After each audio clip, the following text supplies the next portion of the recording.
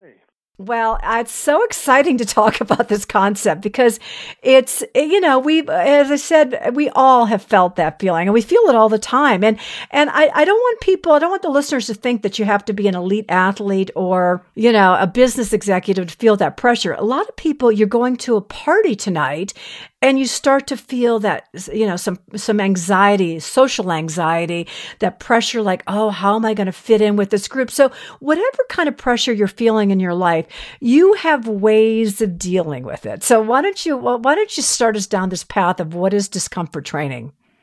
Yes, okay. We live in a world that has become so technologically advanced, with the end result making our lives theoretically a lot more comfortable.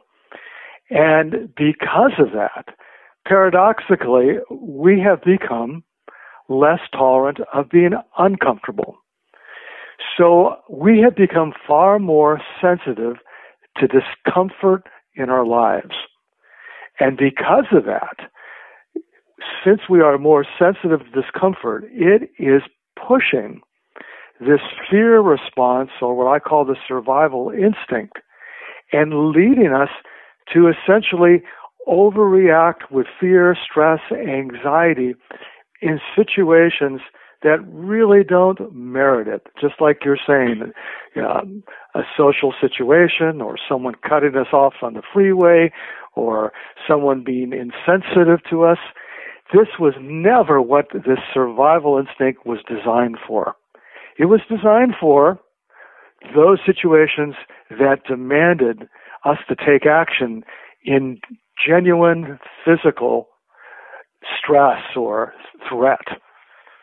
So what we need to do ultimately is retrain our ability to manage discomfort, to change it so that discomfort is much less of a threat. This is what the essence is of discomfort training.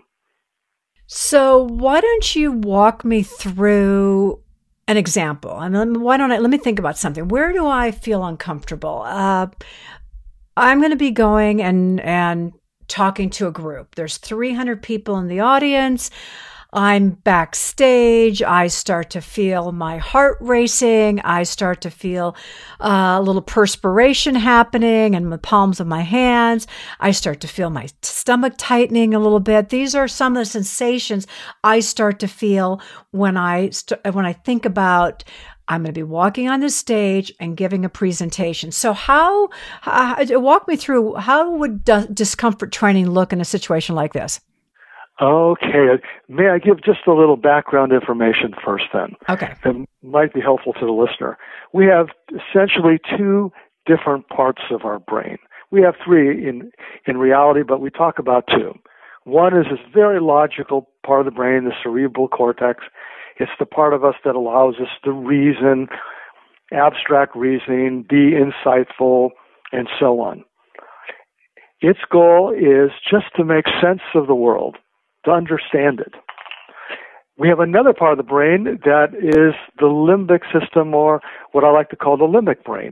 And in the limbic brain is where all our visceral emotive responses and centers are, from fear, anger, pleasure, sleep, pain. And the goal of this limbic brain is essentially just keeping us out of danger.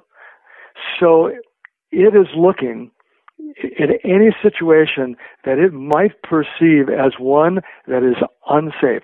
It's clearly a black and white distinction. We're either safe or we're not safe. So what happens is that when we get in these situations like you're describing here, where we have to give a public speech, and maybe it's in front of someone that's really important to us, or that we might be concerned about being judged harshly, or we obviously want to succeed at it. What happens is that as this limbic brain experiences a situation, a certain level of discomfort develops in our body. So we have discomfort not just from a place of physical discomfort, where we're hungry or we're fatigued or we're going through a hard workout, we have an emotional discomfort as well. And that is very important. So as the level of discomfort rises within us, the higher it gets, it crosses a certain threshold, and this limbic brain then says, oh my gosh, I am in danger. And that's what sets off the fear response. So then once this fear reaction occurs, that's when the heartbeat kicks in. That's when the sweating kicks in. That's when we might get spacey. That's when we might feel other parts of the body feel tingling and so on. So then the logical brain, the cerebral cortex says, my gosh, I don't want to feel this way. So we try to do positive thinking. No, there's no reason to overreact. Stay calm, take a deep breath. But it doesn't work because this limbic brain has a direct connection to our fear reaction in the body. And the cerebral cortex doesn't have that direct connection. So it just can't have the same power as this limbic brain. So discomfort training goes at this limbic brain to train it so that when it starts feeling discomfort, that it is not a threat. So in discomfort training, we want to expose people to higher levels of physical and emotional discomfort and then train the brain to not feel that it is in danger. It's interesting because it might sound counterintuitive, but it's actually exactly what we do in fitness. So, I talk about in fitness is extending your comfort zone. If you go to lift weights, and when you first start out lifting, 5 pounds might feel very heavy. And after you do it, all of a sudden it's not so heavy anymore. Now you can do 10 pounds. And then after that, it's 15. And you're just extending your comfort level by taking on the challenge. So it's slightly different, but a little bit of the same that you're talking about by taking on the challenge of something that's uncomfortable. But walk me through this next part and then learning how to retrain your brain in that moment. Well, that's such a great example, Kathy. Because, we have learned, haven't we, and we accept almost implicitly that we need some physical pain to get physical gain. So then when we feel this discomfort from lifting weights or, running faster than usual or running longer, we say, oh, okay, that's good because it's going to help me. But look how we don't make the same sort of analysis and assumption when we feel emotional discomfort. Because when we feel emotional discomfort, we think, oh my God, this is bad. It's something to avoid. I'm in danger. And from now on, I'm just not going to put myself in this situation. So it's kind of an interesting distinction. Yeah. Yeah. And so what would you say for the viewer at home? Well, for the listener at home, and actually, even before we go there, what I actually want to segue into something we talked about before we jumped on the phone, which we were discussing my daughter. And for the audience out there, I have 2 lovely daughters. One of them right now is training to go to the Olympics, and she's going to the Olympic trials in about 2 months. And her name is Kate Grace, and she runs the 800 meter. And one of the things that goes along with her physical training, which is getting on that track and doing your interval work and your sprints and everything else, your weight training, is this psychological work to overcome anxiety when you get to that start line. Now, I know that you just wrote an article for publication for the Olympic Committee, but you also have a track record with elite athletes, including some at UCLA. But can you tell me a little bit, like, what happens and how do you take them through a process when it's it's boom or bust? You're on the starting line, and now everything you've trained for it happens in the next 2 minutes. How do you help the athlete? Well, here's how it works. Is that I think of it like. Here's a decent metaphor. If we have a fence and the fence is being subjected to very strong winds, So it's wavering back and forth. Where is it going to fold first if the wind continues? Ultimately, in the place at its weakest link. That's where it's going to break down.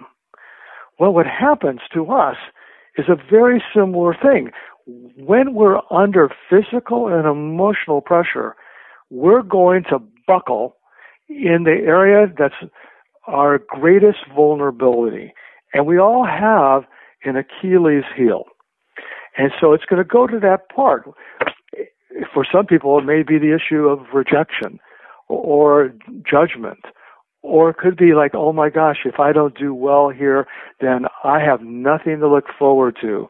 All my work that I've put into this is in vain.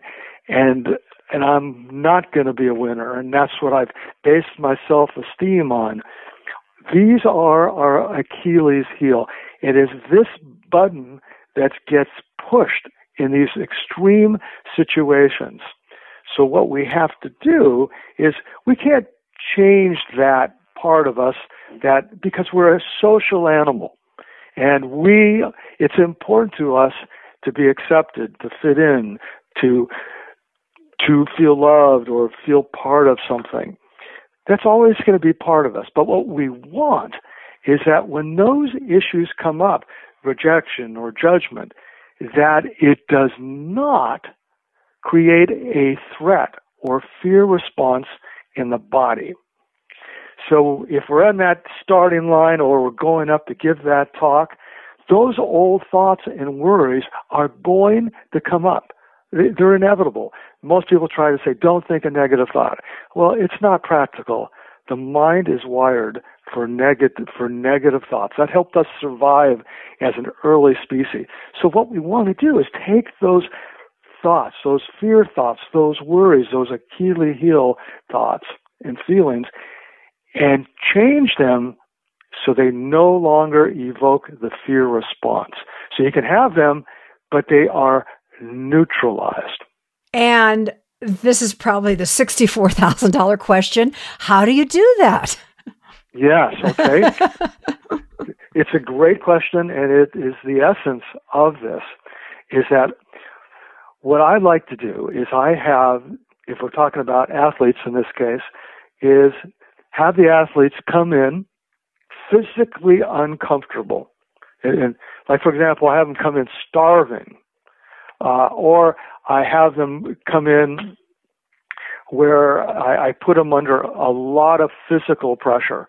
So they're extremely uncomfortable, just like they would be in their event.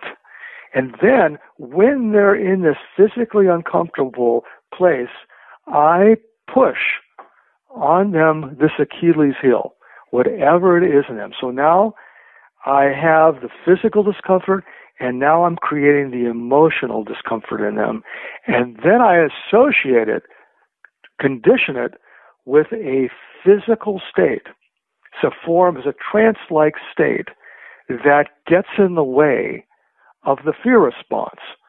So in other words, they can have the physical discomfort, have the emotional issues come up, but pairing it with this other super relaxed, comfortable state keeps the fear response from happening.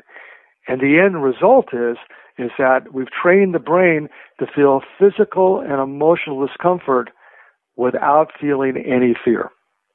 So I know this is an oversimplification, but could somebody go through that same process and then sit in a meditative state? Like, let's say you're extremely hungry, using that example, and somebody who's trying to lose weight.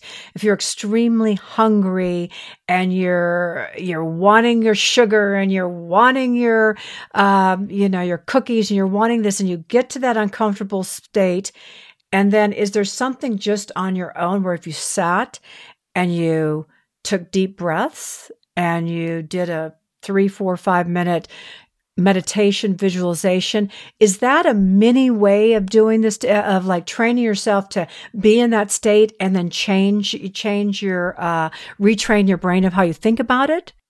Well, not completely. It's actually incomplete. We have to do one more part because, people have been told for years just take a couple deep breaths or just meditate. And we know that alone isn't enough to keep people from eating. We have to go one step further. And let's take it like an example. Some people feel that when they're really hungry, or even the anticipation of being hungry, that something bad is going to happen. Even though you know it's illogical, there's a fear response like, oh my gosh, what if I don't get to eat in time? Something bad's going to happen, or I'm going to die of starvation, or I'm going to have a panic attack. So it goes to a place that's totally fear. So what we have to do is add the other part to it, is that not only do we train them when they're hungry, but we have that Achilles heel, that fear related to, oh my gosh, I'm going to be starved to death, or something horrible is going to happen to me. Now we bring that issue in with the hunger, then we can pair it with a relaxation response. Interesting. Okay, well.